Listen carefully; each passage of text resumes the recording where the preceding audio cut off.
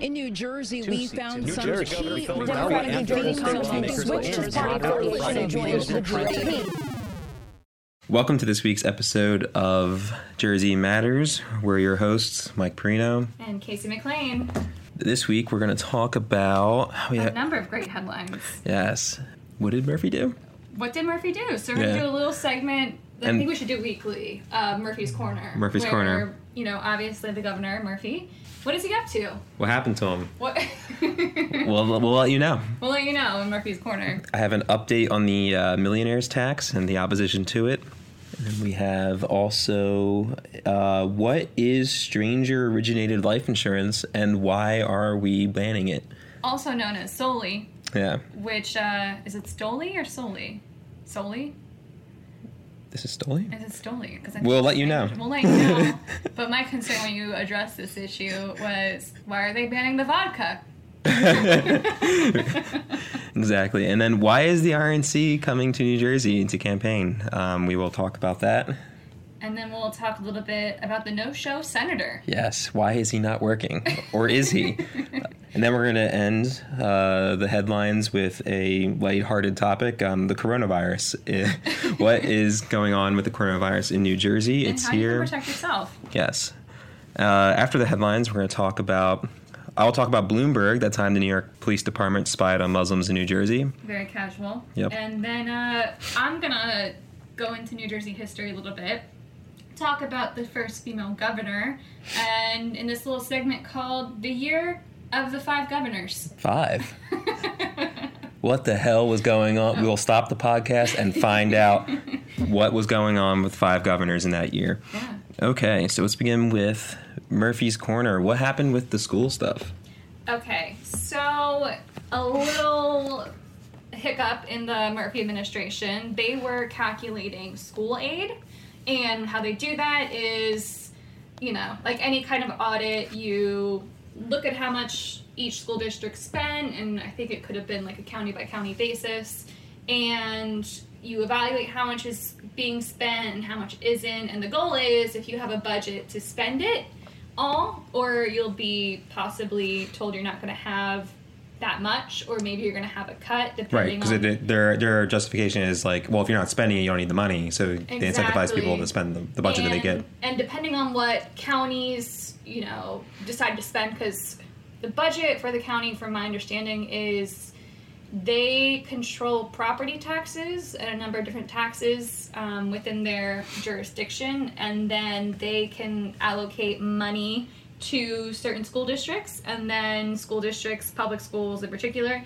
they get a number of funds from the government, the state government, and as well as like the federal government, depending on, you know, where it falls. And Murphy's, you know, administration, they had a little hiccup this week where they calculated the school funding based on the previous year, so they used the wrong year to disperse funds, and that was going to lead to some schools having major budget cuts and then having to cut programs, cut staff and administration, and now, so were counties like freaking out because they were like, whoa, why are we getting less money than we thought we were going to get? And certain counties, let's just so according to NorthJersey.com, the Department of Education said Wednesday that it will issue new aid notices to public schools statewide after initially using outdated tax data that could have left districts in a position to cut staff or programs.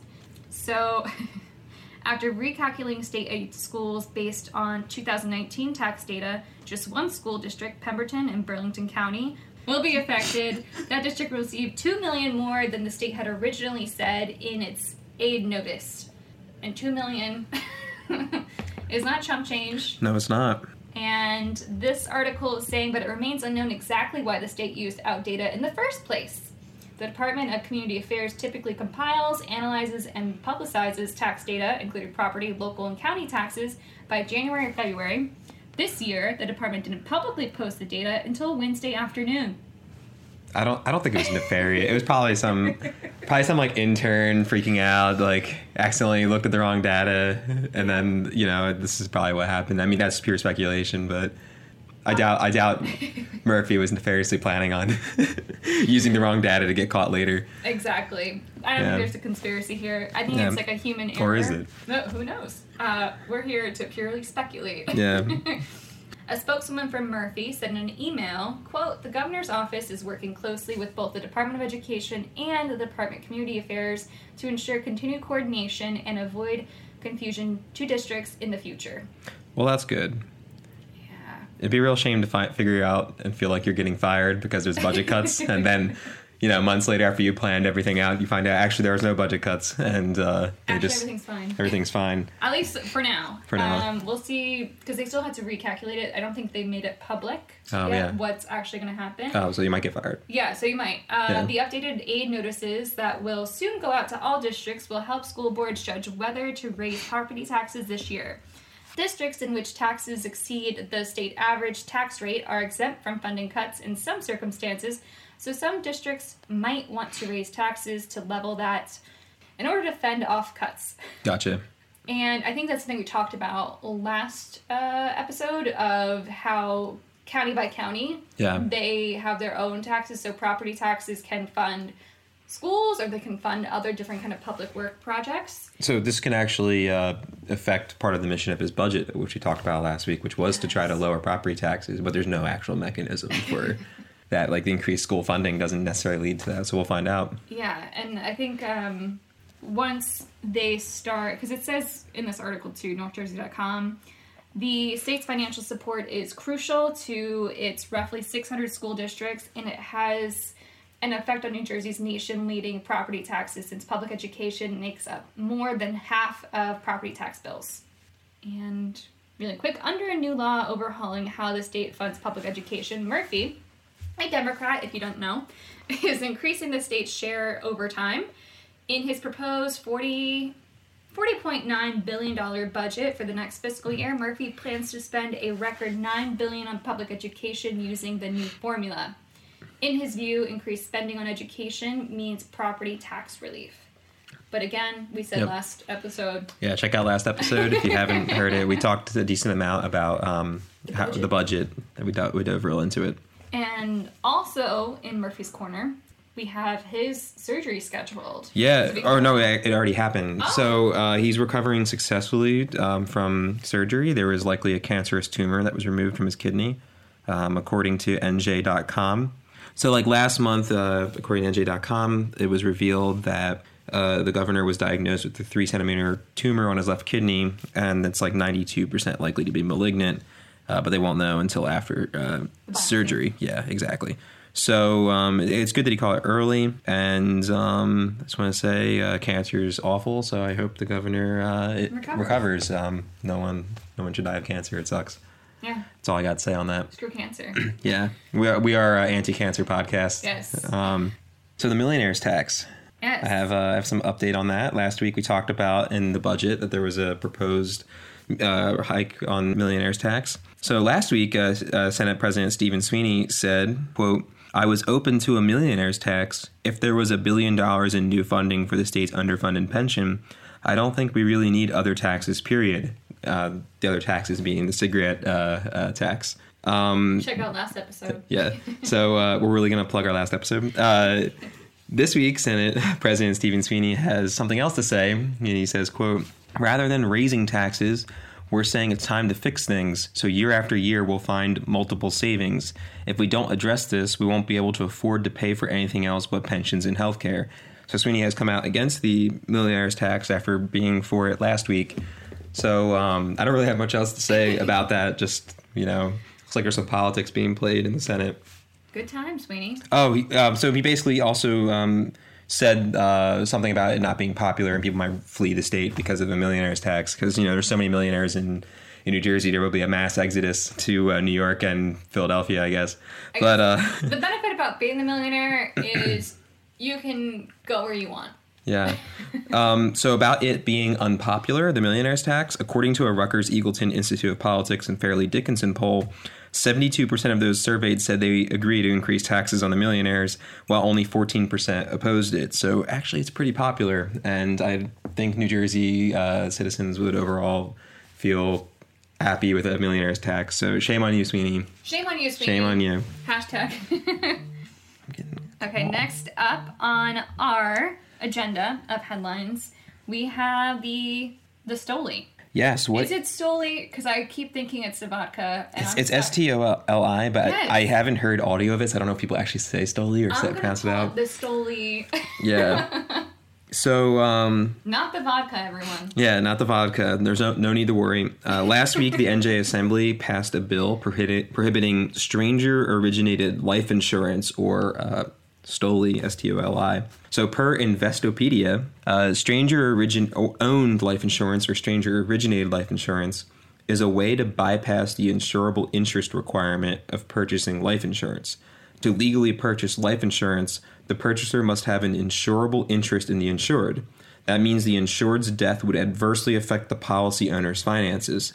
Some definitions of insurable interest require that the purchaser and the insured have a loving relationship, such as one that exists between a spouses or parents and children. So basically, this is actually pretty banned in like most states, from what I read, or a lot of states. So this is just like kind of a scam. Like it's like those things. I don't remember if you remember years ago when Walmart got caught taking out life insurance policies on on its workers. Yeah, and then like basically betting that old ones would die so they can cash in on it. That's an example of stranger originated life insurance. There's been a lot of talk about banning it. I mean, it depends, because I think some companies, they have to have insurance on their employees, because if an employee suddenly dies, they need to, like, it's not betting that they're going to die and you want to gain from that loss, right. But it's betting that if that person were to die and they're mission critical, having the funds to supplement that kind of time where that work is going to be lost. I don't know if that'll affect them at all. That's a good question. I'm not businesses, but it's also a thing where there's a lot of scummy STOLI policies out there where people are basically just it's like a huge market of just like fraudulent insurance policies. Back in the day, you used to be able to, at train stations, like anywhere you could go, you could buy in a vending machine life insurance policies on people. And there were a number of serial killers who, like, there's an infamous one who, like, built a murder mansion in the World's Fair. Are you serious? So he would buy insurance on his murder victims, basically, and that's economical. That's like, you know, and he would economical. He would let them, you know, board his like murder hotel, and he would subsequently murder them. And because it was the World's Fair, you had a lot of people traveling from around the world to attend. I think it was in St. Louis. So they would just disappear, and no one really know where they went. And you would assume your loved one is, you know, maybe he's going on to travel the world, because it's before cell phones, it's before the internet. And you had no way to trace whether or not this person just went on an extended vacation, but it was actually they were being killed off, and the owner of the establishment was collecting on life insurance. Wow, that's wild. So, to be clear, probably most fraudulent cases of that don't involve serial killing, but I mean, in the extreme end, I hope that's banned as well. Moving on to the next thing, I think it's okay. So the RNC is ramping up their campaign in New Jersey, and I just wanted to talk about that because Trump's not going to win in New Jersey. There's very little chance. Who knows, though? Yeah, I mean, honestly, who knows? Yeah. Did he win last election in New Jersey? No, it was landslide to Clinton. To Hillary. So basically, I just want to say that the goal is to drive up the Republican vote for their candidates down ballot in New Jersey. Their goal is essentially to take back the House. That's the overall national GOP plan. They're really betting big that they can beat back that whole blue wave that happened and take back the House. So what they did is the Republicans have established a joint fundraising committee called Trump Victory, which currently has more than $225 million as of February 28th to spend on Republican down ballot races, including those in New Jersey. And currently the Republicans have spent about $4 million targeting 4 states specifically: New Jersey, New York, California, Illinois, and Nebraska. According to NJ.com, there are 2 Democratic incumbents that are specifically at risk. That's in the 3rd District, Representative Andy Kim. That's actually my representative. And the 7th District, Representative Tom Malinowski. So whether or not it'll work is another story. I think I mentioned this somewhat last week in relation to Larry Hamm. It all depends on what kind of the Democrats, how much turnout they can get. Because Trump's playing the game that he can whip his base up into a fury, and then people will come out en masse for the polls for him, which will help, obviously, Republicans down ballot. The Democrats need to play a similar game if they want to retain control of the House. Yeah, and my thing that what disappoints me about the primaries is that as an independent, I either have to write someone in, or, you know, if I don't want whoever's the nominee for the Democratic Party or the Republican Party, or I just have to accept whatever they throw up there and vote for them. Yeah. And I think a thing that's missed out is the opportunity to not convert, but to recruit independent and, you know, new voters and registering people who haven't voted before. I'm talking about people who just haven't become registered, and also younger voters who have now registered to vote, becoming of age to vote. And I think it'll be interesting to see how the DNC and the RNC, what they do to get the independent voters. Yeah, you know? that's a good question. Because it's a big question mark. I mean, this isn't quite inaccurate, but I think it's like I don't want to say like 25% of the population is Republican registered, maybe 25% is Republican. Did I say Republican twice? Yeah, Republican, Democrat. Yeah, independent voters are the largest voting bloc. Yeah. Well, the largest people, most people in the United States consider themselves non-affiliated to any party. Yeah. And it doesn't mean they're centrists. It doesn't mean they're right-wing or left-wing. They can be all over the political spectrum because it's really a wide-ranging group of people.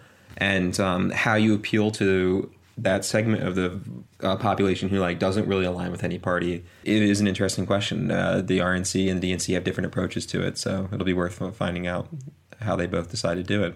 Okay, so we got the voter registration by county as of November 30th, 2019. So this is recent data. What do you think is the percentage of, I have the total here, unaffiliated Democrats and Republicans? Start with unaffiliated first in New Jersey. Can what I percent? a friend? If it's me, no, because I have the data. I want to say 45% are unaffiliated, because I think I want to say it's half. Like I said earlier, I think it's like 25% is Republican, roughly 25% is going to be Democrat. But I think almost half has to be unaffiliated. That's actually pretty close. So it's 39.1% is unaffiliated. Yes. Then you have 37.9% Democrat, 21.9% Republican, and then 1.2% are like others, so like every other random party and just whatever else what people want to call themselves. So that's pretty interesting. I didn't realize how much percent of the New Jersey electorate consider themselves unaffiliated with any party, which does affect their ability to participate in the primaries. Because in New Jersey, you have to be registered. You have to declare to vote in the primary.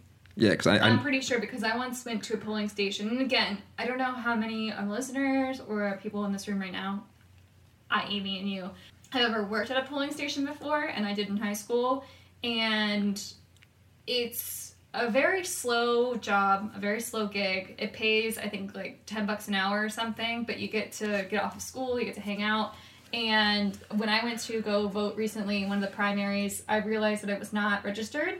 And the polling person said, "Oh, that's great, because you can vote for anyone that you would want to in the general election." And I thought, either way, well, you can do that anyway. I can do that. Yeah. So New Jersey is a closed primary state, which means that voters who are affiliated with a political party, they're the only ones that can vote in that party's primary. So some states that are open, I think it was Texas, I can't remember, but at any rate, they were like, Republicans were able to go vote in the Democratic primary and choose who they want. Yeah, so it's kind of strange. But in New Jersey, if you're unaffiliated, you can declare party affiliation up same to day. and include it on the same day of the primary.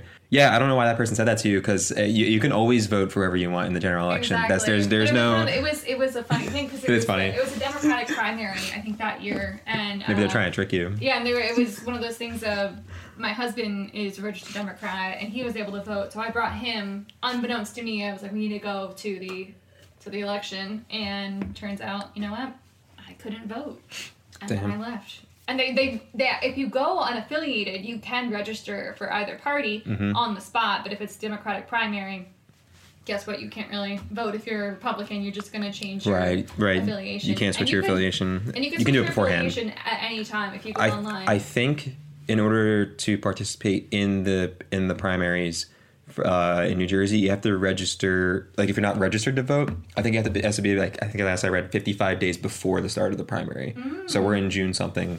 We've got plenty of time if you haven't registered and you're interested. Next up, an exciting segment on New Jersey's no-show senator. Yes, I have some information on this. It's pretty funny, depending on how you Depending on how you look at it. Depending on how you look at it. if you're very, stingy about how your tax dollars are being spent, you might not like this. Yeah. But if you're someone who is okay with, frivolous spending, this is your kind of senator. I want your opinion on this, Casey. So, State Senator Nicholas Guattari, a Democrat in Linden, is being investigated for allegations that he has missed more than half of his work days in 2017 and 2018 when he was Linden's municipal prosecutor.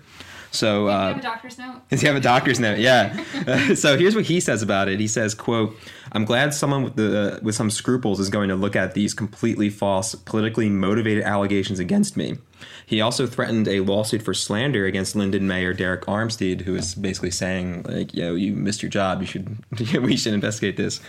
From WNYC News, an investigation by an auditor hired by the Linden City Council found Guattari had missed more than half of his days at work over a 2-year period, and the cost of that time lost time to the city was more than $147,000 in salary, payroll taxes, and pension benefits. Now, here's what I want to know.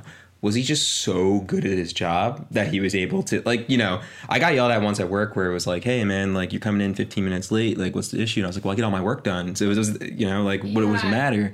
Was it similar to him? Was he, Was he out, in the, because that's the thing with political offices, if you're an elected official, you have a duty to connect with your constituents, go to ribbon cuttings, go see the newborns, shake hands, go sit in front of the Stop and Shop and, buy the Girl Scout cookies, read books to children in, the library, do whatever, do you. Yeah. Is he doing that? Or is I don't he know. doing... That's a good question. So, I read a little bit, and he said his defense is that he hired other people to do the job for him, basically, because he had other things to do related to other responsibilities that he had, and he never intentionally missed a court case and didn't do anything when he was municipal prosecutor. I wish I could do that. I wish I could just go to work and be like, "Hey, boss, I'm not coming in. I hired somebody else to do my job for me, and I'm paying them less, so I'm going to outsource that." I wish he was more transparent. I think if this kind of story were to come out about me and they were to say, "Hey, you're not in your desk chair and I'm waiting for you to show up," if he had something where he could, have some sort of alibi, post his agenda, where in the world... Doctor's note, something to say that he takes his position seriously. And he's an elected official, right? He's currently a state senator, and the allegations deal when he was Linden's municipal prosecutor. Now, I don't know if those are overlapping. I didn't look that up, but I want to know if he's in his seat as a senator. That's because those habits. Yeah, it's a good question. What's his voting record? Yeah. Does he vote? Does he vote? Is he just absent all the time? Does he hire a contractor to vote for him? Yeah. Does he has some intern sit there, press the button for him? Oh boy. Well, we'll see. Yeah. More on that. I guess we'll follow that and see what happens to him. And also, what is the mayor's motivation by bringing this up? Is he trying to go for that seat? I'm not sure. That's a good question, but from what I kind of read, it looks like the mayor is kind of like you have a job here and you didn't do it and you stole basically taxpayer money. So I'm running to purge corruption in Linden. I think that's pretty much what was his angle. So I'm going to be interested to see eventually where this mayor Derek Armstead. Yeah, where he throws his support. Is the senator is his seat up, next election? Is he gonna support, a challenger? Is he going, where does this fall? That's a good question. I mean, it's New Jersey, so politics is wild. Some people show up all the time. Some people don't show up. Some people take it serious. Some people take it as a presidential Some bid. people close bridges for no reason. Just Jersey things. Okay, so moving on. Next. Now we can talk about the ever light coronavirus. Do you want to start with that? What do you have on it? Let's okay, according to NBC New York, New Jersey gets second positive test for the coronavirus, and samples are being sent to the CDC for confirmation. And New Jersey now has its first 2 presumptive positive cases of the novel coronavirus. New Jersey acting governor Sheila Oliver said Thursday. Oh, probably because the surgery. That's Murphy's out of office right now. So I think I read is this true? They were both in Bergen County. The first case was a 32-year-old man who tested positive, but the sample's being sent for confirmation. The second presumptive case was a woman in her 30s, also from Bergen County. The woman is a resident of Englewood, according to the city's mayor, and was being treated at Englewood Hospital. And this woman was exhibiting mild symptoms, and she was released and was going to be isolated in her home. So basically, the coronavirus is in New Jersey officially, but the crazy thing about all these different states, and we're going to be focused obviously on New Jersey because this is a New Jersey podcast, the tests themselves are few and far between, and all tests that test positive are being sent to the CDC, as this article says, to confirm those samples and those positive results. It could take something like 72 hours or more to find out, from what I read about that, for how long that'll take. The CDC came under some fire recently because their website was kind of censoring how many cases there were. Like, there used to be a list of how many cases there were on the website, and then that was removed from their website. I don't know if it got, after the backlash, if it's can't come back, but there's a lot going on with Trump mismanaging this, which does have an effect on New Jersey, of course. We're a densely packed state with a lot of commuters into Philadelphia and New York City. And ultimately viruses don't, just stop at a border of anywhere, of a country, let alone state borders. So speaking of that, because there's a lot of stuff, including with NJ Transit. NJ Transit says it's currently taking all precautions necessary to protect their employees and travelers from the coronavirus. According to ABC 7 News, basically the NJ Transit is going to be working with administration officials, state agencies to coordinate new cleaning rules and training and stuff like that. And I am pulling up the numbers for the New Jersey Transit daily ridership. So there's a number of lines. There's 11 commuter rail, 3 light rail, and 871 bus lines. Yeah, I didn't even think about that. I was just thinking of the trains. Yeah, there's a lot of buses too, a lot of transit especially in North Jersey. New Jersey. And the number of stations, so you have 166 rail, 62 light rail, 30 bus terminals, 16,100 plus bus stops, and these are all figures from 2008. Do we have numbers the on daily ridership? So 910,134 weekday, 398,534 Saturday, 128,777 Sunday. So that is, it's New Jersey Transit, so I don't know if anyone else has experience the luxury travel that NJ Transit provides, but it's a lot of contamination opportunities, and the fact of the matter is that these two Bergen County residents, they are not in the articles that I've been seeing. They haven't been listing details about their travel. They're saying they probably have a low impact, but the fact of the matter is that they're not specifically saying that exposure. Right. And in California, this is New Jersey, but in California, one of the confirmed cases was a person who was basically patient zero. They haven't traveled out of the country, haven't, interacted with anyone who had traveled out of the country specifically that they could recall. So someone else who had coronavirus spread it, and unknowingly so, possibly more than likely, because I think it takes a few days to show any kind of symptoms, and if they are showing symptoms, it's basically like a cold or flu. Yeah, for most cases, and then some people it's severe enough where they have respiratory problems and have to go to the hospital. But from what I understand, that's mostly older people and people with compromised immune symptoms. There's also some people who are asymptomatic, so they don't actually show any symptoms at all, but they actually have the coronavirus. It's like that with most flu-like disease. I'm not a doctor, but just from what I read about this. I'm not a doctor. Yeah. I just wanted to go through a couple things the CDC said that you could do as just a person to try to avoid your chances of getting.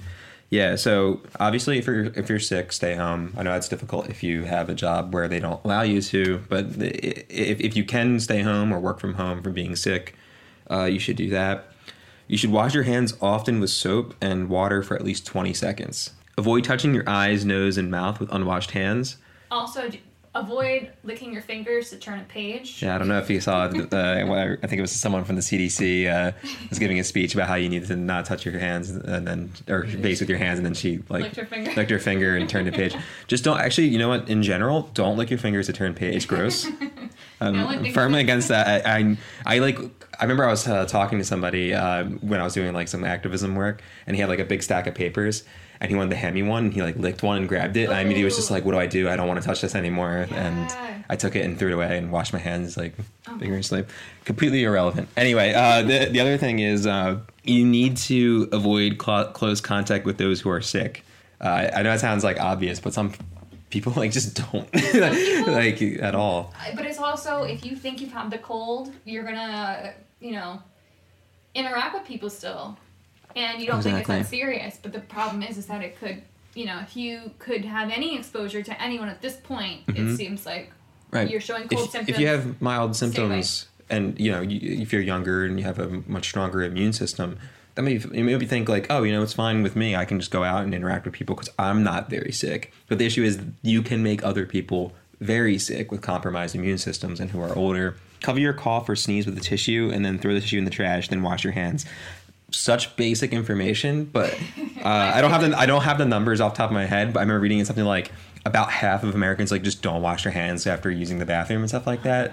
Piscataway, according to Tap Into Piscataway schools issue statement addressing coronavirus concerns. So Piscataway, with the global concern about the coronavirus on the rise, school district officials released a letter to Piscataway families advising of the measures being taken to help prevent the spread of the respiratory viruses. In a letter sent on Friday, the school superintendent said, quote, as is the necessary case, we are taking precautionary steps to respond to the worldwide concern regarding the coronavirus.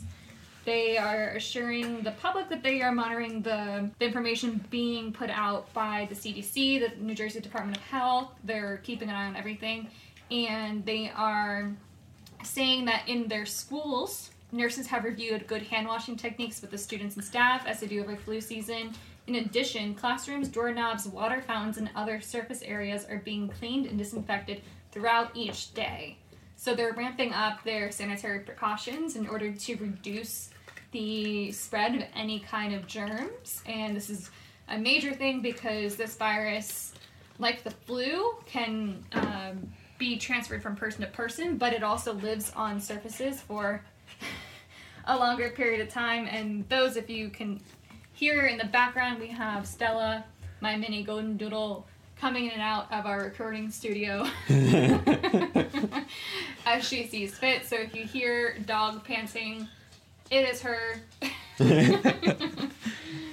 And that's what Piscataway is doing. And they are listing in this article things that you can do to prevent the spread of any kind of respiratory virus. Schools are basically breeding grounds for this kind of spread because there's, class sizes of like 20, sometimes 30 kids. If one becomes sick and is in immediate contact with the vicinity, and plus it's not like they're just only with the one group of class, they'll spread it to like every class member. So it's good to have good precautions for this kind of stuff. And the scary thing about the coronavirus is that animals and children can be carriers of this disease, from what I've been hearing coming out of China and also all across the globe. It's like Italy now too has a lot of cases. So it's a matter of making sure that you're doing everything you can to make sure that if you are exposed and your children are exposed, basically like there are households that are being exposed and one person's sick and they're all basically getting coronavirus, making sure that the children are not spreading the virus elsewhere outside of the home, because kids getting everything. I've been open mouth coughed and sneezed on by small children, and the next day I am sick. So with the coronavirus, making sure that if you are... Not to offend some viewers or listeners, but little kids are gross. Yeah. Teach your kids to wash their hands and cover their mouths. Yeah. It's like a different kind of gross, because old people tend to be gross with the whole like licking their fingers and turning pages, whereas like kids will just like sneeze on everything and that's it. Yeah. And that's it. That's endgame. I have another update about the coronavirus. So according to NJ.com, a Homeland Security worker was told to return to work in Newark after they were quarantined for coronavirus. So what happened was a Department of Homeland Security employee who traveled to China, was told to return to her job earlier this month, despite the protocol mandating a 14-day quarantine period. Her boss basically told her to come back to work on February 10th in violation of the quarantine. And I guess she's represented by a union because they're rightfully complaining about this and doing what they can. It's not so. This is an exact example of what not to do if you are an employer, right? You might be thinking oh, it's not a big deal. They're just complaining, oh, they're sick or whatever. You're going to assist in the spread of, even if it's not a coronavirus, possibly a life-threatening thing for a lot of older people and people with compromised immune systems. But also, you're just hurting your own business if you do this. No one's going to want to go there. No one's going to want to go there. You're also just going to get other people sick. I know this plagues the restaurant industry, where they a lot of people don't have sick days or even typical types of time off. So people are forced to come into work sick, and then it's gross. You get they'll spread it to people who are just trying to eat food. To end the coronavirus segment on a lighter note, our president, according to the Washington Post, says he might have a natural ability to understand what the coronavirus is all about, and he's second-guessing the professionals. So, according to the Washington Post, President Trump likes to say that he fell into politics almost by accident, and on Friday, as he sought to calm a nation gripped with fears of the coronavirus, he suggested he would have thrived in another profession. Medical expert. My uncle was a great person. He was at MIT. He taught at MIT for, I think, a record number of years. He was a great super genius, Dr. John Trump. I like this stuff. I really get it. People are surprised that I understand it. Every one of these doctors said, how do you know so much about this? Maybe I have a natural ability. Maybe I should have done that instead of running for president. Trump boasted to reporters during a tour of the Centers for Disease Control and Prevention in Atlanta, where he met with actual doctors and scientists who are feverishly scrambling to contain and combat the deadly illness. So he's uniquely qualified to talk about coronavirus because his uncle was a professor at MIT. Is that what I hear right? So, Mike, why don't you tell me a little bit about Bloomberg spying on Muslim Americans? I'm going to start with some historical context to give people an idea of what was going on here. So after the terrorist attacks on September 11, 2001, the George Bush administration made a push to propagate the myth that the U.S. was under direct and constant threat of continued terrorist attacks. And this was done primarily for two reasons. The first was to justify his kind of imperial ambitions abroad in Afghanistan and 2 years later in Iraq. And the second was to justify increased authoritarianism internally. So, for example, you had the passing of the Patriot Act, you had the mass surveillance of Americans by the NSA, you had the militarization of police forces by selling them surplus military equipment, and you had other statewide measures taken in the name of counterterrorism. Michael Bloomberg played a pivotal role in not simply justifying America's turn to a national security state, but also implementing Bush's administration policies in New York City. And this is the same Bloomberg who recently dropped out of the U.S. presidential race. The same exact one. Same one. Yep. And this, I don't think I heard this be brought up at all. I know his stop and frisk policies were brought up a lot. Yep. And he claims he apologized for those stop and frisk, but he really didn't. But this has not really been brought up at all. Yeah, and then also his corporate governance of saying, some pretty nasty things to women that worked for him. Yeah, so this is something that wasn't touched on, really. Yep. So in 2001, then Mayor Rudy Giuliani was ineligible for re-election due to New York City having a 2-term limit on its mayors. This was a limit, by the way, which Bloomberg would later remove by essentially bribing NGOs and New York City politicians to support a constitutional change. So that's how much power he has with, that's a billionaire. That's a billionaire for you. Yep. So he was actually a Democrat at the time, but when he wanted to run for mayor, he switched to a Republican Party and then started running. He won by circumventing New York City's campaign finance laws by self-funding his campaign and outspending his opponent 5-1. So wait, did he run for election post 9/11? Post 9/11. So okay. Yeah, 2002 was when he ended up becoming mayor. So right after 9/11, the whole city is still reeling and dealing with these horrific terrorist attacks. And in comes Bloomberg, and it's Republican Bloomberg. Republican Bloomberg, exactly. So in the aftermath of September 11th terrorist attacks, the Bush administration was and pretty much the entire country was looking at New York City. And they wanted to make it a symbol of resilience in the face of terrorism.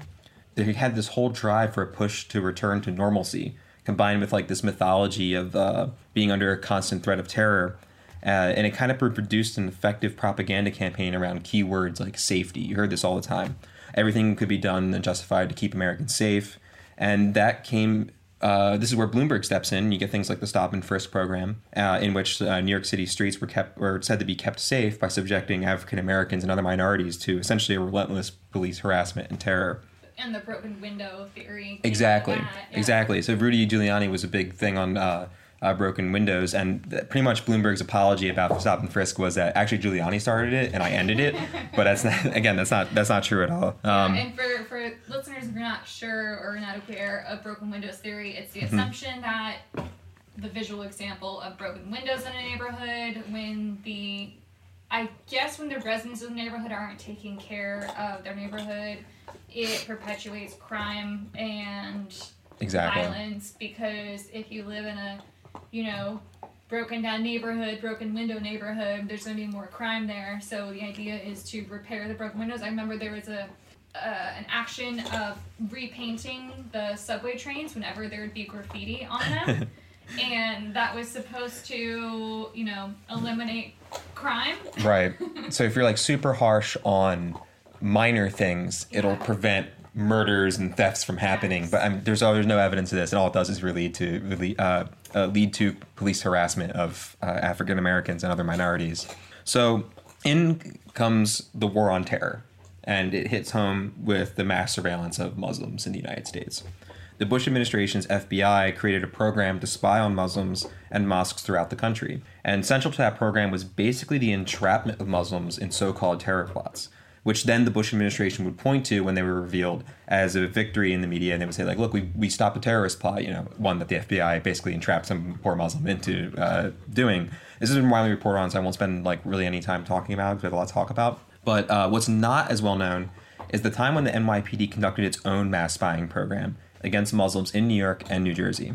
Bloomberg essentially modeled his NYPD surveillance program on the FBI's. According to The Guardian, David Cohen, who Bloomberg recruited to help create this program, was a former CIA officer who went on to become the NYPD's Deputy Commissioner for Intelligence. Cohen was one of the architects of the NYPD's mass surveillance of Muslims. He's quoted actually by one investigator as saying his goal for the program was, quote, take a big net, throw it out, catch as many fish as you can, and see what you get. According to one, that's terrible, right? According to officials quoted by the AP, the goal of the program was to have informants inside every single mosque within a 250-mile radius of New York City. Internally, these informants were known as mosque crawlers. Documents obtained by the AP showed that the NYPD had an extensive reach with their informants. Informants were placed in mosques all the way from Westchester County, New York, to New Jersey. The NYPD spying program expanded to include not just mosques, but also universities, student activist groups, cab drivers, food cart vendors, restaurants, and even a Dunkin' Donuts. What I want to know is, as the informant, were you going into a mosque and I don't know, could you always see in movies where the FBI agent, he's undercover, so he's got the glasses on, he's got the hat, he's wearing all black, and he has a little microphone in his shirt, and then he's got the earpiece. Pretty much. This is actually pretty much what was going on. So I got a good example of that for you. So according to the AP, the NYPD monitored Muslim college students at schools far beyond the city limits, including the elite Ivy League colleges of Yale and the University of Pennsylvania. The NYPD even sent in an undercover agent on a whitewater rafting trip where he recorded students' names and noted in police intelligence files how many times they prayed. To give you an idea, Muslims pray multiple times throughout the day, so this is not a crazy thing that any sign of terrorist activity. Muslims pray multiple times a day. I wish... Not saying that that's great that they were being spied on a whitewater rafting trip, but that FBI agent must have been really excited to be nominated to do that because he gets a free day. Yeah, instead of being the one being the mosque crawler that's just stuck in the listening to stuff they don't want to listen to. Getting a little sun. It's crazy when you think about it. This is what taxpayer money was wasted on just harassing Muslims with this stuff. So I said FBI agent, but the NYPD. It was all NYPD. Yeah. So not even FBI. Not that it makes it any better, but this is how crazy it is. They basically Bloomberg made the NYPD act like his own personal FBI with the same amount of powers and stuff. Yeah. So to give you an idea of just how far-reaching the NYPD's surveillance of Muslims was, here is a small, incomplete list of colleges I found where the NYPD had placed informants in Muslim student groups. City College, Brooklyn College, Baruch College, Hunter College, City College of New York, Queens College, LaGuardia Community College, St. John's University, Yale, Columbia, the University of Pennsylvania, Syracuse, New York University, Clarkson University, both the Newark and New Brunswick campuses of Rutgers, the State University of New York campuses in Buffalo, Albany, Stony Brook, and Potsdam. And they say money can't buy you happiness. It's incredible. It's just the amount of spying on student groups that they did. Spying and spending. You're obviously targeting and profiling and doing a heinous thing, but you're also, as Stella chews her bone in the background, yeah. But you're also using all this money because that doesn't come for free. And the power and the wealth that you're able to just do this and then also run for president. Yeah, and hide it. This was actually pretty widely reported on. It was huge. The Associated Press actually won a Pulitzer Prize for their reporting on this stuff at the time, but it didn't come up at all recently, and it actually gets worse. So police also were interested in Muslim student groups at Rutgers in New Brunswick in New Jersey. In 2009, an undercover NYPD officer had a safe house in an apartment not far from the campus. The operation was blown when the building superintendent stumbled upon the safe house and, thinking it was some sort of terrorist cell, called a police emergency dispatcher. He saw surveillance equipment, books on terrorism and all this other stuff, and he was holy crap. The red string connecting the dots. Yeah, exactly. So he was like, oh my God, this is insane. So Aaron Mate, an award-winning journalist then with Democracy Now!, interviewed Ghadir Abbas, a staff attorney for the Council on American-Islamic Relations, in May 2012. Now, Ghadir Abbas, what do you know were the actions that the NYPD conducted in New Jersey?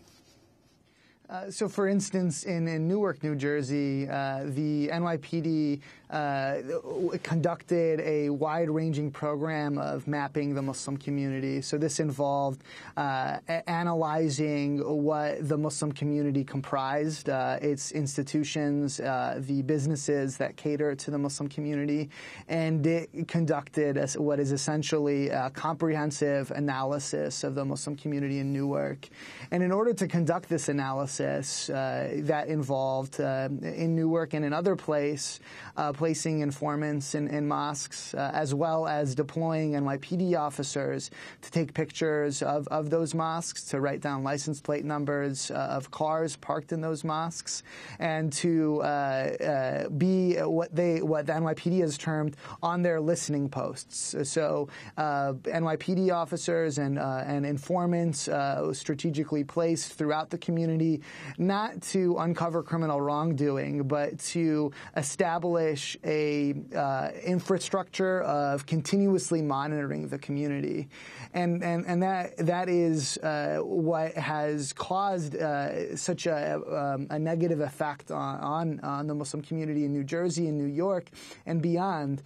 It's the case that when you monitor a community, that affects the ability of that community to function, because what one does in private and what one does when there isn't a reason to believe the government is watching is different than what one does when the government is watching. And for years, since September 11th, American Muslims everywhere in the New Jersey and New York area included have long harbored the suspicion that the government and law enforcement is listening.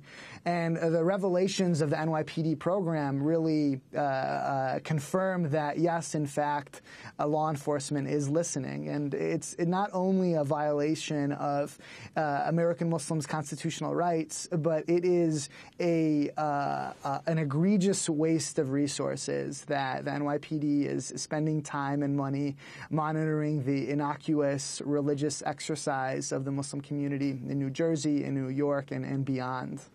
I mean, could you imagine if there were listening devices or recording devices put into Catholic confessionals. Yeah, exactly. You wouldn't want to say certain things. Yeah. So I read certain stuff of Muslims at the time, like wanting to talk about in their mosques, like, hey, what's going on with the war on terror? Like, do we support this kind of the things are going on? And other Muslims there being like, telling younger ones, like, what are you doing? Stop. Like, you're going to bring attention to stuff. They're like monitoring us. Like, they had that actually literally affected their ability to organize as a community and talk about these things. They're worried. And, for certain times they were dismissed. People said at the time that this was just, this wasn't happening. And you get the kind of justification. It's not happening. Like, they're just being paranoid. But if it is happening, it's a good thing. Yeah, so you get that kind of awful reasoning. Because that's the thing now today with everyone. When you wonder if the FBI is listening on your phone, or if you're talking or Google searching, dog bones, and then suddenly you get advertisements on your phone, on your different social media platforms for dog bones. Like, how do you really know? And it's cookies. Are these apps listening to us? All that kind of stuff. Exactly. And that paranoia that lives today. But it forms a level of self-censorship, especially when you think it's the government, and you rightly think so, that they're spying on you because they think that you're a hostile force. Yeah. So the Bush administration, and Mike Bloomberg participated in this, blanketly considered basically all Muslims a hostile presence that needed to be monitored and controlled, which that mirrors what was going on with stop and frisk in a different way. It was more covert in the case of the Muslims. With stop and frisk, it was up in your face with them just stopping, I forget what it was, like millions of stops, meaning most African Americans in New York were stopped multiple times. So I have some information about what was the results of the spying and lawsuits. In May 2012, New Jersey Attorney General Jeffrey Chiesas had concluded a 3-month review of the NYPD spying with the assistance of the CIA of Muslims in New Jersey. By the way, the CIA is not supposed to work internally, so it was actually illegal for them to do this. The review found that New Jersey Muslims have no recourse to state law to prevent the NYPD and CIA from monitoring and cataloging their daily life. On June 6, 2012, 8 Muslim Americans from New Jersey filed a federal lawsuit demanding the NYPD cease its surveillance of Muslims and Arab communities.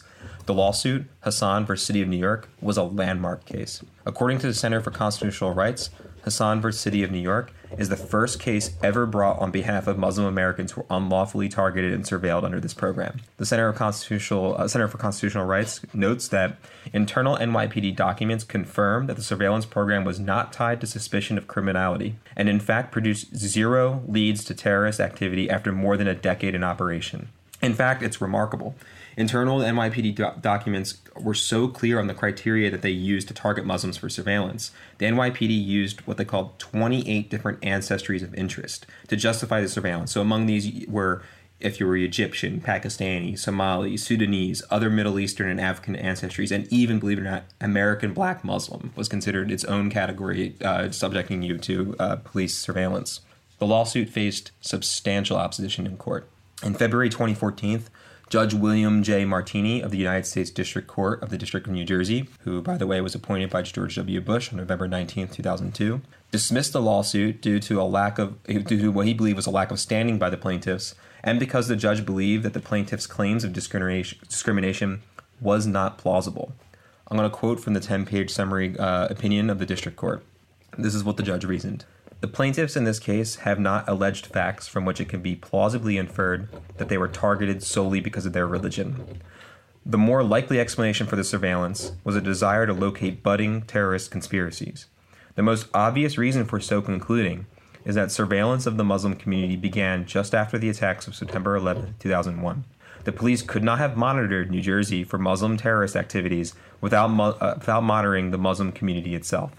While this surveillance program may have had adverse effects upon the Muslim community after the Associated Press published its articles, the motive for the program was not solely to discriminate against Muslims, but rather to find Muslim terrorists hiding among ordinary law-abiding Muslims, end quote.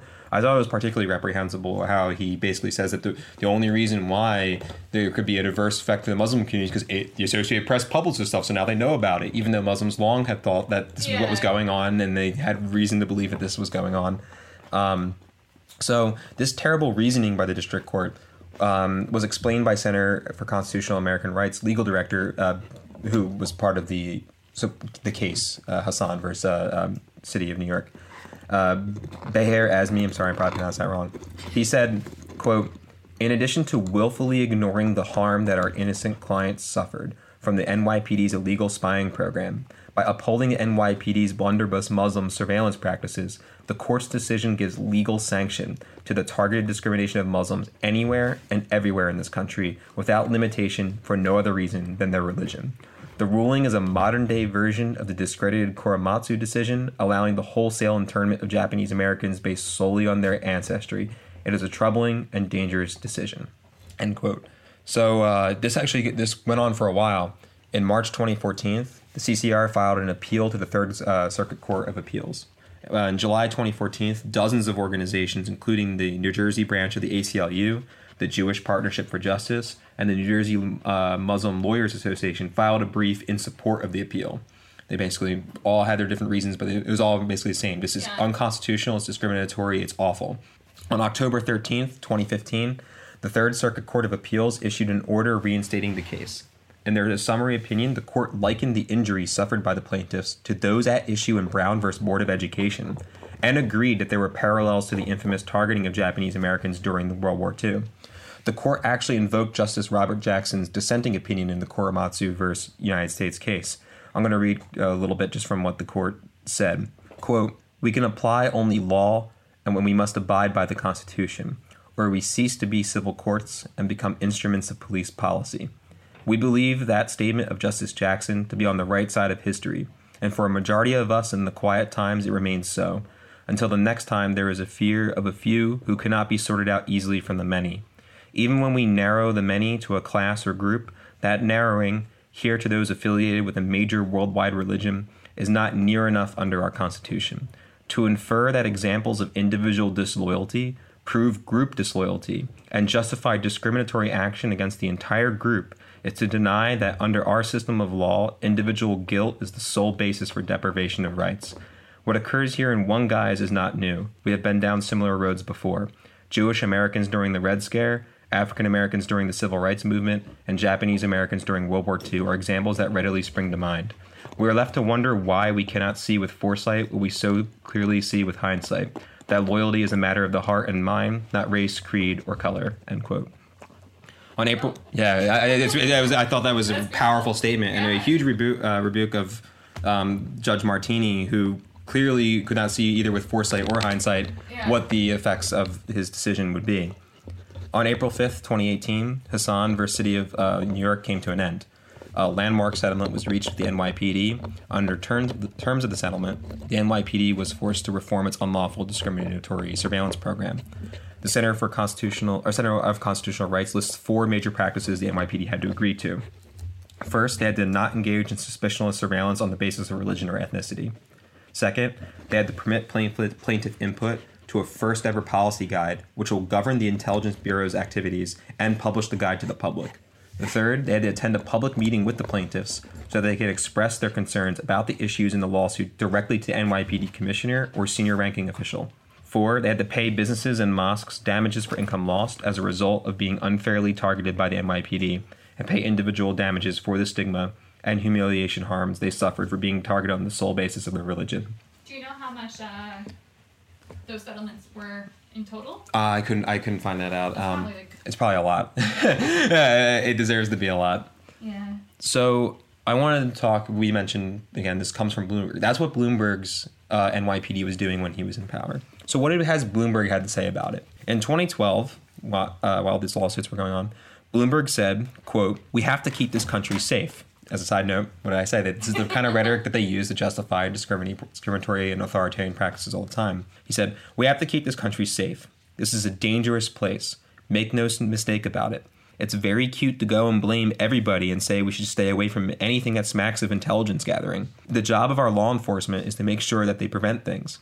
And you only do that by being proactive. You have to respect people's right to privacy. You have to obey the law. And I think the police officers across this country and at a federal level, state level, and city level do that. But having said all that, you have to, you not want to, you are not going to survive. You will not be able to be a journalist and write what you want to say if the people who want to take away your freedoms are allowed to succeed." End quote. He said it, and in 2012 he defended it again. He says, quote, the police department goes where there are allegations and look to see whether those allegations are true. That's what you would expect them to do. That's what you would want them to do. As we saw, that's actually not what they were doing at all. They were blanket targeting Muslims and student activist groups all across New Jersey, New York, and in some places in Pennsylvania. In February 2020, in case you think, well, did Mike Bloomberg learn his lesson after 8 years? No, he didn't. He said, quote, we sent to some officers into some mosques to listen to the sermon that the imam gave. We were very careful, and the authorities that looked at us said, yes, you complied with the law, but we had every intention of going every place we could legally to get as much information to protect this country. We had just lost 3,000 people at 9/11. Of course we're supposed to do that. So Bloomberg has not at all apologized or shown any kind of remorse for what his NYPD has done in that. And partly I think that's because that's just who Bloomberg is. He's an authoritarian, right-wing capitalist billionaire who was completely fine with having the Bush administration mass surveil Muslims throughout the country, and he wanted to be known as the person who kept New York safe from African Americans, from Muslims, and all these other, basically all non-white people. Yeah, and that's kind of what his legacy is. And it's interesting because here is a billionaire who obviously has billions of dollars and can do whatever he wants with it. And there are some billionaires who run for office and, seek power, and some billionaires who don't. And he's a billionaire who ran for office, got elected, and decided to... Got elected and changed the law so he can continue to get elected as mayor.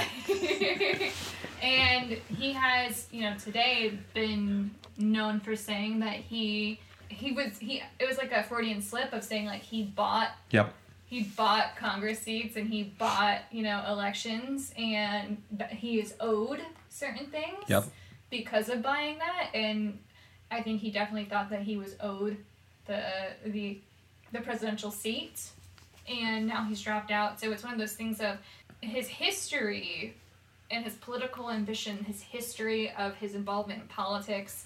He's not a Republican, he's not a Democrat, he is Bloomberg. Exactly.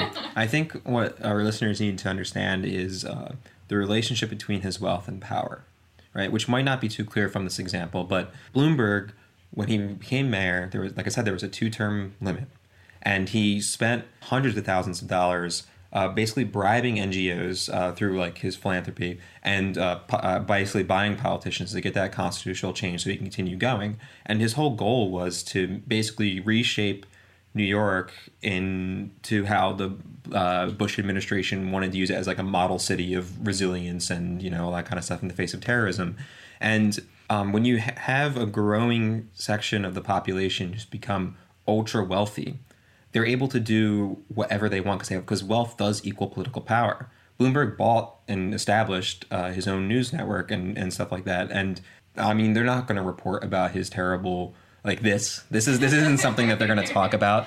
They weren't even really reporting on his campaign because they wanted to hide the fact that any negative things that were coming out. And even in debates, he was very cautious about his statements. And you could see when he was talking about whether or not China was a dictatorship. And in terms of whether he's a dictator, he does serve at the behest of the Politburo, of their group of people. But there's no question he has an enormous amount of power. But he does play to his constituency. You can negotiate with him.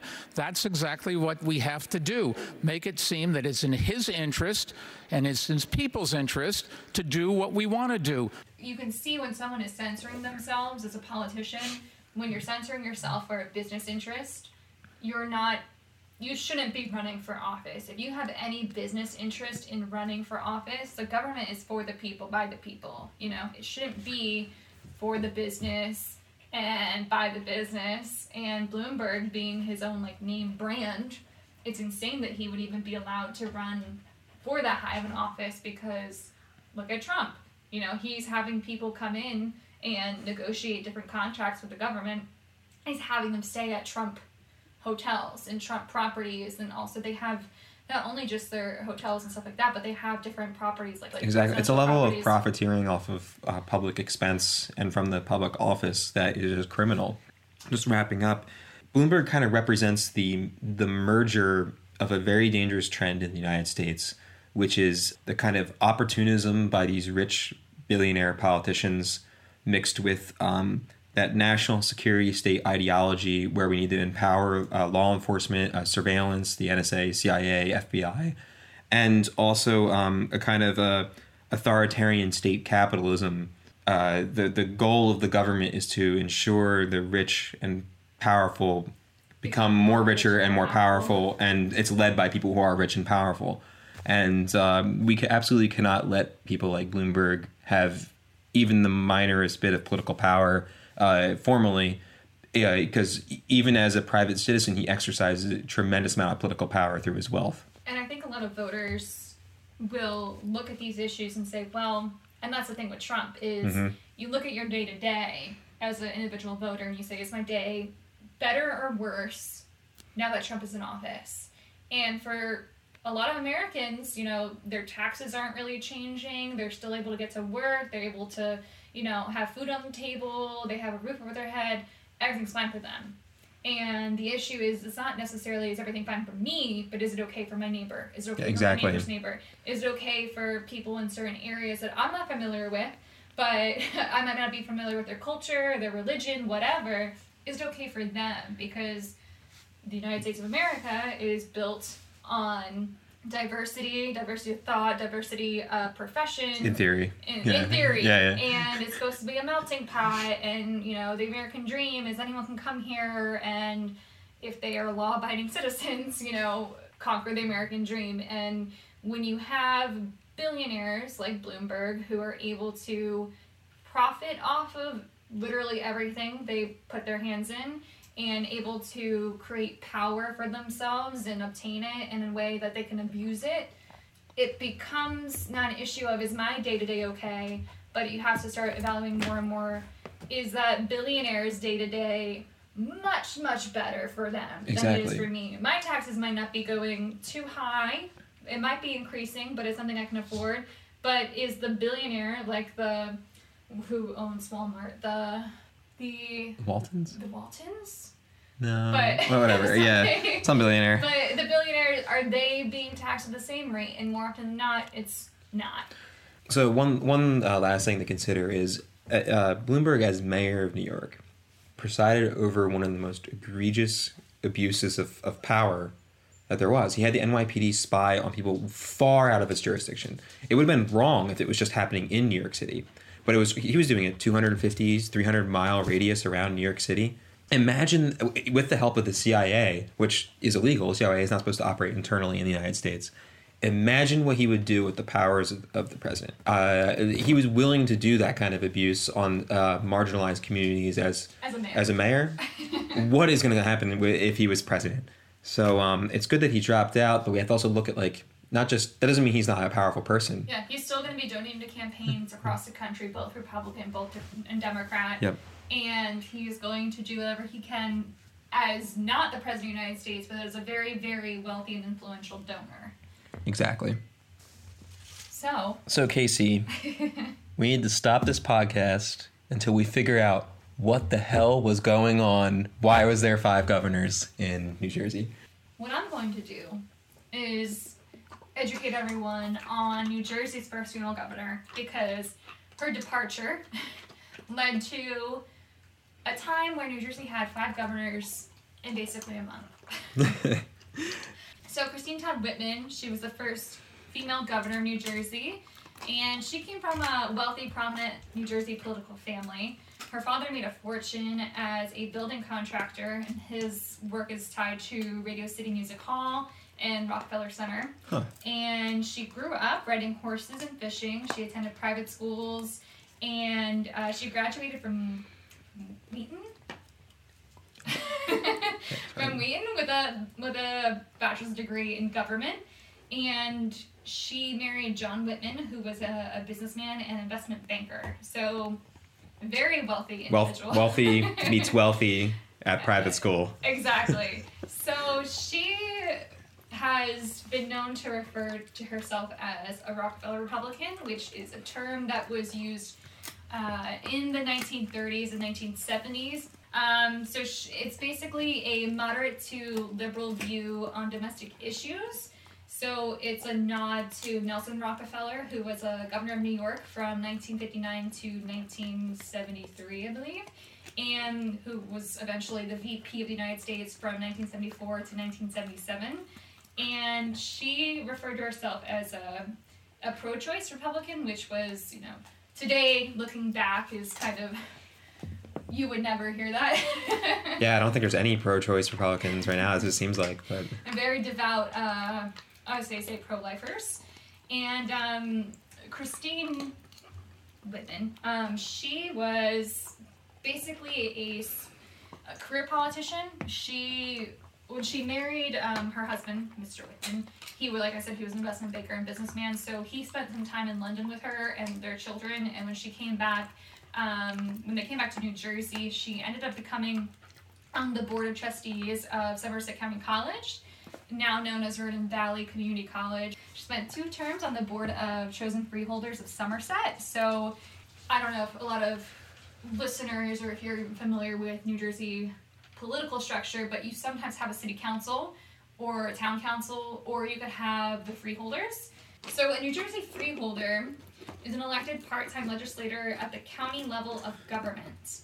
yeah, I'm sorry, I'm laughing because I have so in the New Jersey State Constitution of 1776, where the term freeholder was first used to describe it, they say, all inhabitants of this colony of full age who are worth 50 pounds proclamation money, clear estate in the same name, and have reside within the county in which they claim they can claim a vote for 12 months immediately preceding this election. So yeah, it basically had to do with people being of people with money being able to represent. So it also says I'm looking at the Mercer County, the county capital, or capital county definition of it. It says it's also derived from the Old English term used to a person who owned an estate of land free of debt. So, okay. There you go. So she gets elected to the Somerset Board of Freeholders, and she serves as the deputy director and the director of the board. And freeholders in Somerset, they serve terms of 3 years, and they stagger it so that, say you're elected now, in 3 years you have to run, and then you have another freeholder who has to run next year. You know what I mean? So gotcha. It's kind of like the Senate. So every 2 years, it's a third of the Senate is up. So it's not just everyone getting replaced at the same time. Yeah, and that makes it easier of a transition period if someone comes and is elected in. And then while she was on the board of freeholders, she helped to construct the new county courthouse, which I don't know if anyone's been there. I was there once for a parking ticket, and it's very beautiful, so thank you. And then she served on the New Jersey Board of Public Utilities from 1988 to 1990, and then she did a U.S. Senate run for New Jersey in 1990, but she lost, but it was a close election. And then in 1993, she did a governor race, and a fun fact about her is that her family was so involved in politics that there were articles about her own mother being tapped to be the New Jersey governor, and that was back in the 1950s. So that's how entrenched her family was in politics. So people were expecting her mom to actually be governor at some. Governor. Huh, that's interesting. It's really wild, and also her mother and grandmother were both Republican National Committee women. So her family, and I don't want to say it's strange to see women in politics, but back then, to have it be your grandmother be on the Republican National Committee, or, it's, I don't want to say it's unheard of, because obviously it's heard of, but it's something that was very surprising. So it sounds like she basically comes from a line of strong political women of rich means in New Jersey politics. Exactly. At least that's interesting. So that's a little bit of her, and while she was, this is where I wanted to learn more about her because she was New Jersey's first female governor. That's important. It's very important, and so she gets elected to the governor's office, and she wins on a plurality, so she got more votes than any other candidate, but didn't receive more than half of all votes cast. So there was more than just one other candidate then? Yeah, so she won, but she won. And the funny thing about it is that her winning and not winning by a majority says that more than half the state didn't want her as governor. Right.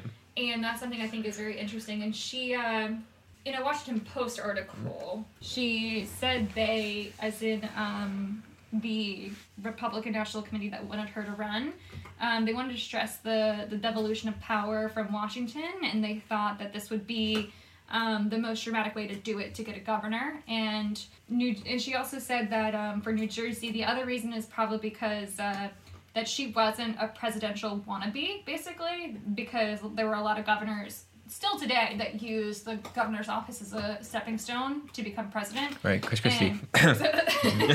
And more like famously would be Woodrow Wilson, which I was researching, New Jersey governors, and he was a New Jersey governor. Oh, I forgot he was a New Jersey governor. Yeah, so he was a governor from 1911 to 1913. He was a Democrat, and he had an academic reputation and was very inexperienced politically. So the DNC at the time they had previously lost 5 governor races, and he defeated the Republican nominee by 65,000 votes. And this is while Taft, who was running as Republican presidential nominee, he won by 82,000 votes in New Jersey. So he immediately, when he became governor, he was a presidential hopeful, because here's this person who is relatively unknown in the political sphere and also became a major position. So New Jersey, because it's so diverse and so well populated, to have someone who stands out in that, field almost instantly becomes a presidential hopeful. Like, you can see a number every year. So we've had Chris Christie, right, famously. Do you want a Woodrow Wilson fun fact? Oh, yes. All right, here's some trivia for you and the listeners. So do you know that the first American motion picture screened in the White House was Birth of a Nation, the terribly racist KKK film? And that was done while President Woodrow Wilson was president. Well, Woodrow Wilson... Terrible racist. Terrible. I mean, but it makes sense because it makes sense. Comes from the time. It's for the time. He was the first Southerner to become president since the Civil War. Mm-hmm. So he was Virginia-born, Capricorn, and he spent most of his youth in Georgia. And Democrats just placed him in New Jersey at some point? Well, no, he naturally came there because he was an academic. He didn't run, but he became the president of Princeton. Okay. And because of that, he was based here. And I think just his connections got him to the presidential seat. But again, this is why Christine's so interesting, because she didn't really have that much of a political ambition to become president. She was just like, I'm in New Jersey, born and raised, gonna run for governor because I think I got it. That can be appealing to people too, because then they're like, this isn't just a stepping stone for my career. I want to help New Jersey. That probably had some appeal for her, right? Exactly. So she becomes governor, and instantly there's scandal. It wouldn't be New Jersey. Surprise, surprise. Wouldn't be New Jersey. So what happens with her? So what happens with her, there's a few scandals that her office is hit with. A couple days after her win, her campaign manager makes a comment that is extrememely, racist and negative, obviously. So is it so racist that it can't be quoted on here? Okay. I mean, it can be quoted. So her campaign manager, Ed Rollins, is reportedly quoted as saying that he spent nearly $500,000 to suppress the black vote. Whoa. Oh. That's wrong, right, Stella? Stella's against racism. She immediately demanded and received both an apology and a retraction from her campaign manager right after that, and she... You can't really apologize your way out of that. Yeah, and it's your campaign manager, so you think that there's a big connection, but for her, she widely refused it, and there was an investigation after that statement that proved nothing of that matter happened, right. And he... Not meant for the campaign manager. Yeah. You really can't get out of that. I mean, you say stuff like that, it's over. Yeah, so that happens, and she then... Is that the only scandal, or is no, there's a few more. Would it be New Jersey if there was only one scandal for one governor? There's only one scandal. Yeah. So then, while in office, she lowers the state tax by 10%. She lowers the income tax, And this seems like a really great thing, and she ended up repealing a 1% sales tax increase that her predecessor put in while she was in office. And it sounds well and good, but the problem with that is that after she leaves office, there's a lot of debt that's accrued and a lot of state funding that is absent of funding, because a lot of things run on taxes for the state, and if you reduce it all, it's all well and good for the voters and getting reelected, but down the line of her successors, who have to raise taxes, then it's unpopular. Exactly. What ends up happening is that after her campaign manager says that, in 1995, I'm going to pull up the article, she, according to a UPI archive, Governor Christine Todd Whitman, one of Republicans' rising stars, created a fervor Thursday when she was quoted in a British newspaper saying that young black males play, quote, jewels in the crown by fathering illegitimate children. Wow. So she gave an interview to the Sunday Independent in which she criticized House Speaker Newt Gingrich's plan to cut young unwed mothers off of welfare. And she basically said, as regards to unwed mothers, there's a game called Jewels in the Crown that young black males have, and it's how many children you could sire out of wedlock, she said. And she said, you can't legislate against that. And the thing with her office is she keeps, kind of putting her foot in the mouth kind of thing, where she is... Then later, she apologized for that, and she said that she kind of misspoke, and she was speaking about how she was in, I think, a Newark AIDS clinic, and she was talking to the public, and they were saying that people are having unprotected sex, basically, and having children, and it's leading to the AIDS epidemic because there's drug use and all this kind of stuff. So she ends up putting her foot in her mouth a few times of saying... That's one way to put... repeating racist tropes that the Reagan administration loved to use all the time. And she's using this to... Because she later in office... she does that in 1995. And also in 1995, she's also... And this is, I think, after. So she... For the Republican Party State of the Union response, she is nominated to speak. And she's the first woman to do so, and it was the first response given to a live audience. And she, after that, in 1996, she rejected the Advisory Council's recommendation to spend tax money on a needle exchange program to reduce the incidence of HIV infections. Oh my God.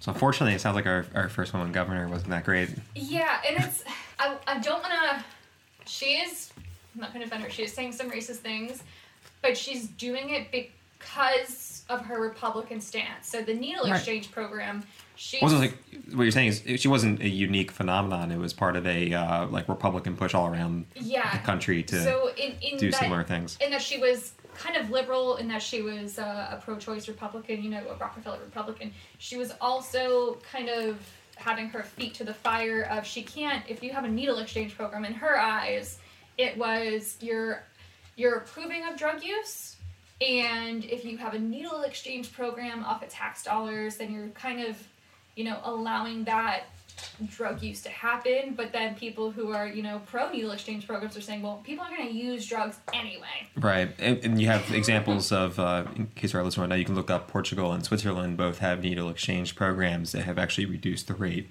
of both things like HIV, and other needle related diseases that come from that, and also the actual drug use has declined from these kinds of programs. And she's kind of like a person of her time, where she is going to AIDS clinics and she is going to the NICUs and seeing kids that are newborns coming off of drugs and seeing all of this horrible stuff, and that exposure is making her think, well, this is what needs to happen. But, mixed with her background ideology, produces kind of a reactionary take on what's immediately happening. Yeah, and she's saying the whole jewels in the crown game that was inherently a racist comment, but she's saying it because she's hearing that from an African American person that was in the clinic that was telling her this is what the kids are doing. Right. But being a blue blood, was that confirmed? Did that actually happen, or was that just what she said? Political things where people say, "Oh, Joe the plumber." Kind Oh of stuff, yeah, where they just like have stories. Yeah, that anecdote that you pull, and that was her anecdote that she was pulling, but it was one of those things of, here's a prominent, wealthy Republican politician, and she is being exposed to these things that she has no connection with. Like, had she not been governor, would she have been going to those clinics and like talking to that population of people and, you know, forming these hard opinions about things? Probably not. So is this what sank her governorship or no? Eventually, because it gets a little worse, guys. Oh man, just when you think a couple racist comments and some other things do it, but nope, this is New Jersey. It's going to take it to the next level. This is the strike 3. So she, like I said, for the needle exchange program, she poo-poos it basically, and then so she, regardless of these things that she does, she's also re-elected for governor for her second term, defeating her challenger McGreevey, who he was the mayor of Woodbridge Township at the time, who then becomes governor after the 5 governors. At the end of her governorship, the New York Times was reporting that she was on the short list of vice president candidates in 2000 for George Bush. George W. Bush, right? George W. Bush. So it actually sounds like there's a little more political ambition than it seemed. Yeah, and her thing is, she was in different articles, she was saying that she would never say no to anything. So she's a very, competitive person. She's not gonna say that she's looking towards a political ambition, but if she's offered it, she might consider it. It's like how all the politicians say, like, oh, I don't have any plans to ever run for president, and then like they're called, didn't you say you didn't want to run for president? It's like, well, I'm not gonna deny it. I'm not gonna say no. Yeah. So according to the New York Times, Whitman seemed to be on a short list of vice presidential candidates in 2000, right up until July 8th, 2000, days before the opening of the Republican National Convention in Philadelphia, when a 4-year-old photograph surfaced showing an oddly smiling Governor Whitman surrounded by law enforcement agents frisking a black drug suspect on a street in Camden. Okay, so it kind of sounds like there's a trend here of racist things, actions, and words coming out of our former governor. Yeah, so in 1996, this is for Wikipedia for everyone, ladies and gentlemen. In 1996, Whitman had joined a New Jersey State Police patrol in Camden, New Jersey, which was one of the murder capitals year over year. Mm-hmm. So her being there is very strange to begin with for New Jersey residents and anyone that's not a New Jersey resident. Like, you don't just go to Camden. Yeah, nothing good happens in Camden. The aquarium is nice, but... The aquarium is very nice. Go there for the aquarium. And then leave. During the patrol, the officer stopped a 16-year-old African-American male named Sharon Rolax and frisked him. The police did not find any contraband on his person, but Whitman frisked the youth as well. A state trooper photographed the act. So in 2000, when the Republican National Committee is getting together to figure out who's going to be the nominee, who's going to be the VP on that ticket for president, the image of the smiling governor frisking the young male was published in newspapers statewide, drawing criticism from civil rights leaders who saw the incident as a violation of the man's civil rights and an endorsement of racial profiling by Whitman. And especially since the guy wasn't, arrested or charged, they had no contraband on him. So for her to use that as a photo op after the fact of he's being, searched. Also in the context of having already had previous scandals related to racist words said by her or statements. Yeah. So it's not a good look. Not a good look. And then Whitman later told the press that she regretted the incident, of course, and pointed to her efforts in 1999 to oppose the New Jersey State Police Force's racial profiling practices. And then in 2001, when the young man learned about the photograph, he then tried to sue Whitman in federal court, claiming that the search was illegal, number one, and also constituted as an invasion of privacy. But the appeals court agreed that the act did suggest an intentional violation of his rights and that he was detained and used for political purposes by his governor, but upheld that the trial court's decision that it was too late to sue.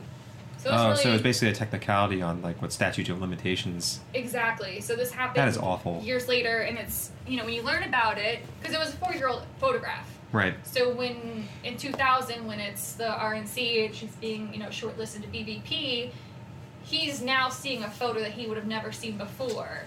And so technically it'd be like 5 or 6 years. So when you're looking at it, the photograph becomes widely publicized in 2000, and it happened 4 years prior, and he's going to court in 2000. So I originally looked at it like, oh, that's a short time, but it's actually an increased amount of time. It's unfortunate this happened and that he wasn't able to sue her, because it's obvious that she was using it as a photo op. Exactly. Ugh. So yeah, not a good look. Not a good look. There are a number of not a good looks for New Jersey governors. But yeah, fair enough. So after the scandal broke, George Bush elected Dick Cheney as his running mate in the 2000s. A far less controversial figure. He only shot his friend in the face. Yeah. And ran the presidency. These kind of things. So all this leads into, because I wanted to report on her, and I'm excited that New Jersey had a first female governor.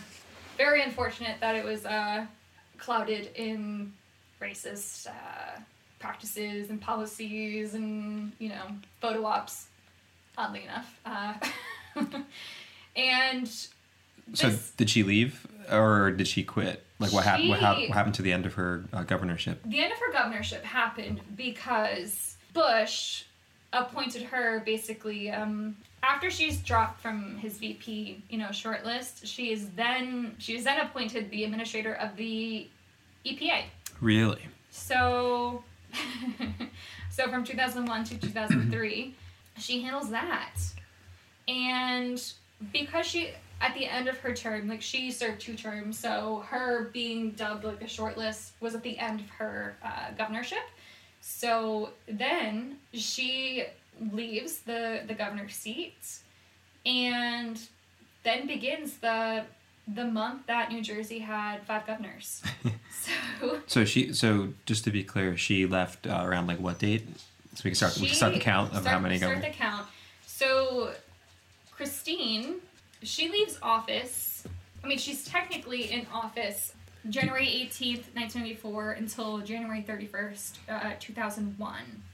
And she heads up the EPA January 31st, 2001. But the issue comes that she resigns from office to join the administration of the newly elected President George W. Bush. And at the time of her resignation, the New Jersey Constitution stipulated that the Senate president retains that position while also serving as acting governor.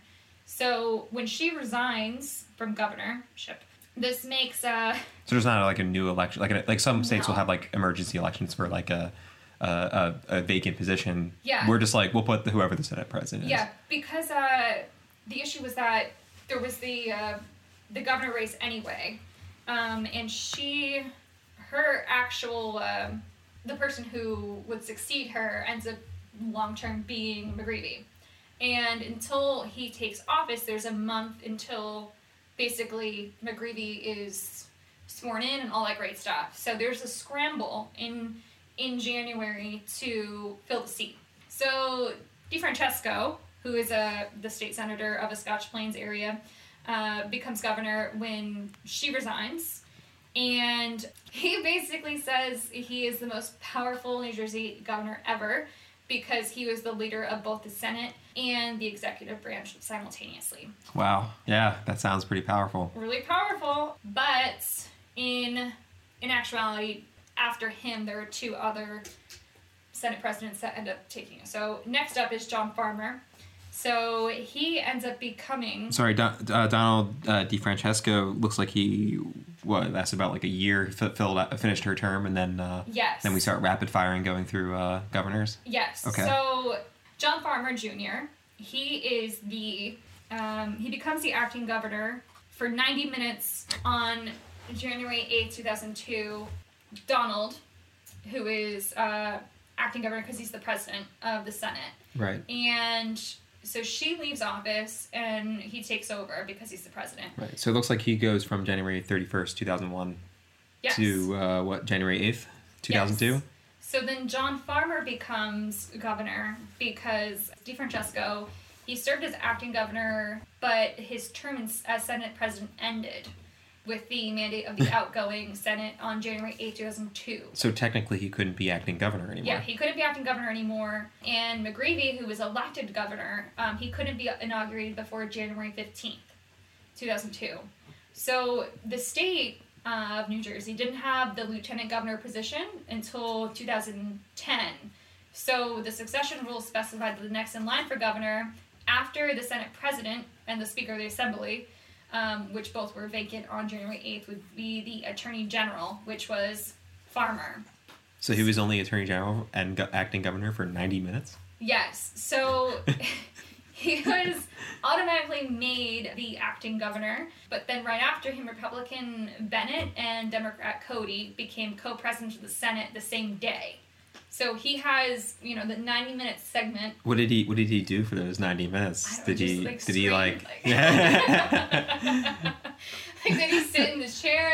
Yeah, I don't know. He couldn't even travel to the governor's mansion in that time. Yeah, I guess depending on where he is, he would literally be like, "Hey, you're governor," and he's like, "Cool." So how long? For 90 minutes. You're like, I can't do anything with that. Yeah. So he is, a brief stint as the governor of New Jersey.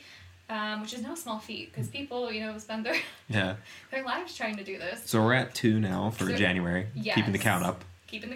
And so Republican Bennett and Democrat Cody, they're both senators, they are co-presidents of the Senate on the same day because the Senate had been evenly split between the two parties. Oh, wow. Yeah, and then it would be later divided the last week of the term among them as governor. So they decided there were 6 days left until McGreevey could be, inaugurated as governor. So they split it up. So Bennett would serve on January 8th, 2002 to January 12th, 2002, and Cody would serve from January 12th to 2002 until January 15th, 2002. So what did they do with their 3 days each? So with their 3 days each, John Bennett, who is the Republican, as acting governor, he did a few things in his 3 days. So, during his service acting as governor, Bennett signed legislation into law, appointed judges, granted a pardon, and created a nursing advisory council, and hosted several parties at the governor's mansion. Because why not? Because why not? And the nursing advisory council was a tribute to his wife, Peg, a nurse. And then his Democrat. I don't think there's anything really notable about Cody's. Cody didn't throw parties as well? Cody didn't seem to throw parties. He, as governor of New Jersey, but the funny thing about Cody is... Cody was all business. He was all business, but he would later also become governor from 2004 to 2006 when Jim McGreevey, who preceded him, became governor. He would then precede McGreevey. So, okay, at Cody, we're at 4. Yes. So he just rode it up until McGreevey, making 5 in January. Making it 5, and then after McGreevey resigns in 2004. I think I missed another scandal, right? Yeah, I missed a number of scandals, but he ends up becoming governor again because he eventually becomes the president of the Senate again, and then becomes the governor until the next governor's election. Wow, what a whirlwind. What a wild period of time. So it sounds like before this rapid firing of governors, you had in New Jersey terms, a relatively stable Christine Todd Whitman, who was governor for a while and then ended in scandal, and then it was just a rapid fire of hijinks. Yeah, of scandal, of parties, of 90-minute governor reigns.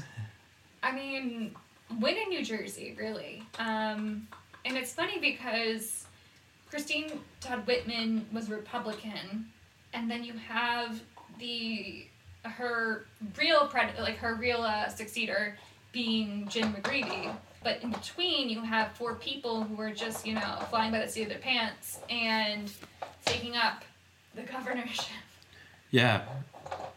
And they're both, and it's funny because within those 5 governors, you have Christine who's a Republican, Donald who is a Republican, John who's a Republican, and then followed by John Bennett. So you have John Farmer who's a Republican, who's the 90-minute guy, I'm pretty sure, and then John Bennett who's a Republican, and then Richard Cody who's a Democrat.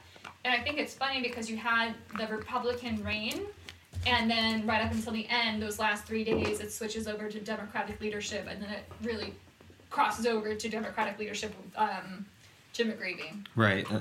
And then after Richard Cody takes over, after Jim McGreevey's resignation, he holds the office until John Corzine, a Democrat, takes over. And then after that, you have Chris Christie. But yeah, that was the month that we had 5 governors. What do you think about that time period of just going from Christine Todd Whitman to all these rapid fire? Like, I guess it's not possible now because we have a lieutenant governor position. Do you think that position, the creation of a lieutenant governor, was made to stop this kind of instability from happening? I think that is actually why it was done, because it's almost kind of like a fail-safe of if and when actuality it's New Jersey. So when there is because it's a guarantee, when there is a scandal with the governor's office and you need someone fast, dial 1-800,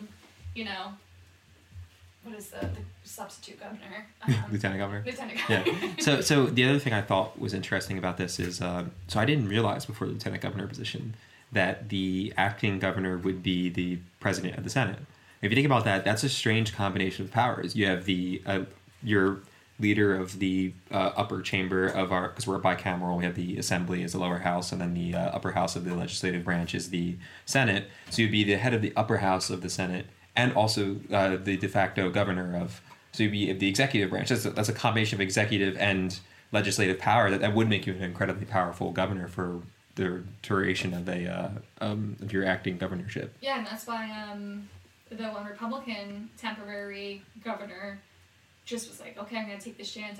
Because he knew the following party that was going to take over was going to be the Democratic Party. That's probably why he was celebrating so much for 3 days. He was like, we can get anything we want done. I don't have to veto anything. I don't have to worry about vetoes. I am the person who also signs that legislation. Exactly. And he issued a pardon, which I would... Oh, I didn't even think about that. Because you would have the ability to do that.